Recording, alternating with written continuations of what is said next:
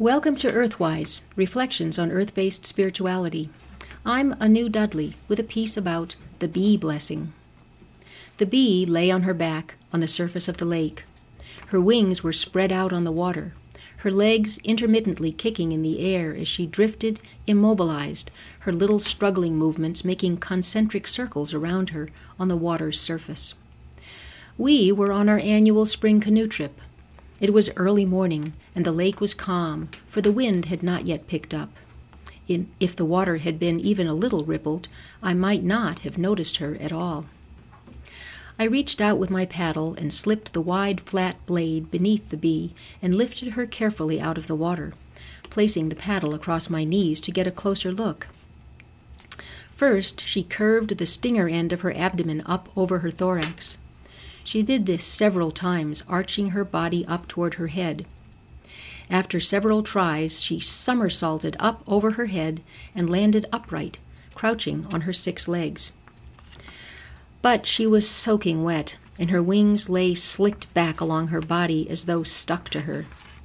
So she began the process of drying herself, stroking her face and antennae with her front legs. Soon she crawled a little way up the paddle, as though to get out of the puddle she had created, dragging her sodden legs behind her. After resting a few moments, she suddenly flicked her wings a number of times, making rapid clicking sounds. She crawled a little further up the paddle and flicked her wings some more, pausing to rest now and then. Eventually, she would increase the speed of her wing movements, producing brief, whirring sounds, buzzing her wings to speed the drying process. She would buzz for a few seconds, then use her front legs to wring the water out of the baskets on her back legs.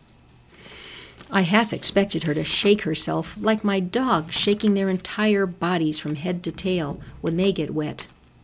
But no, this bee was using fine motor movements targeted in turn to specific parts of her body.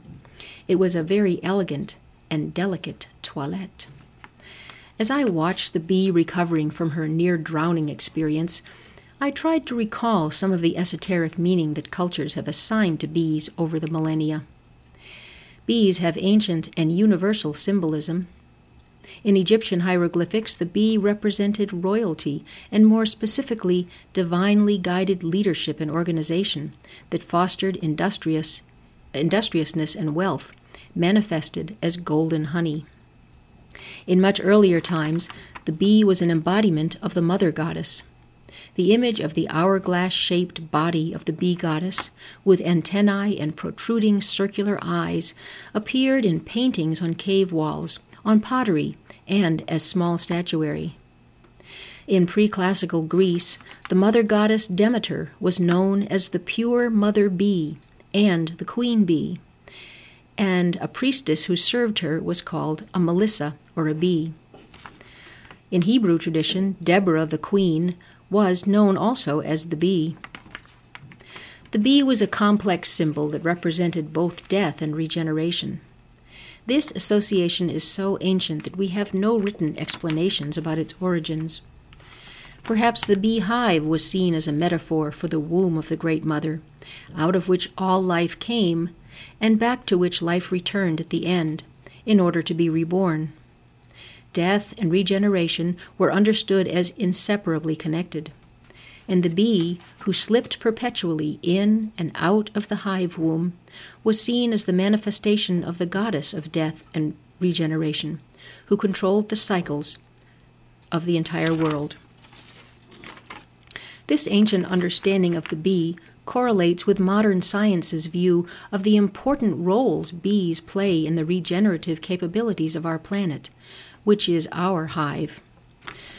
Without bees and other pollinators, much of the plant life of the planet would decline, and the living beings of the planet, including us humans, would be in danger of starvation and suffocation.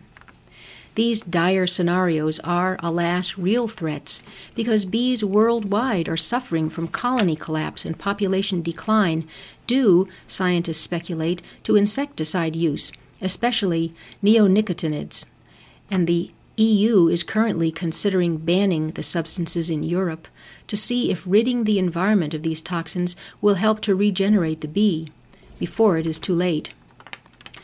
A tickling sensation on my fingers drew my attention back to the bee who had crawled up the pallet and onto my hand. Her legs were now black and shiny, her wings iridescent once more.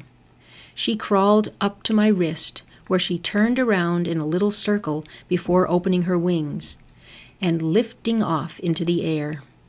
She made a rising circle around the entire canoe, a beautiful bee blessing, and then she flew off in the direction of the sun.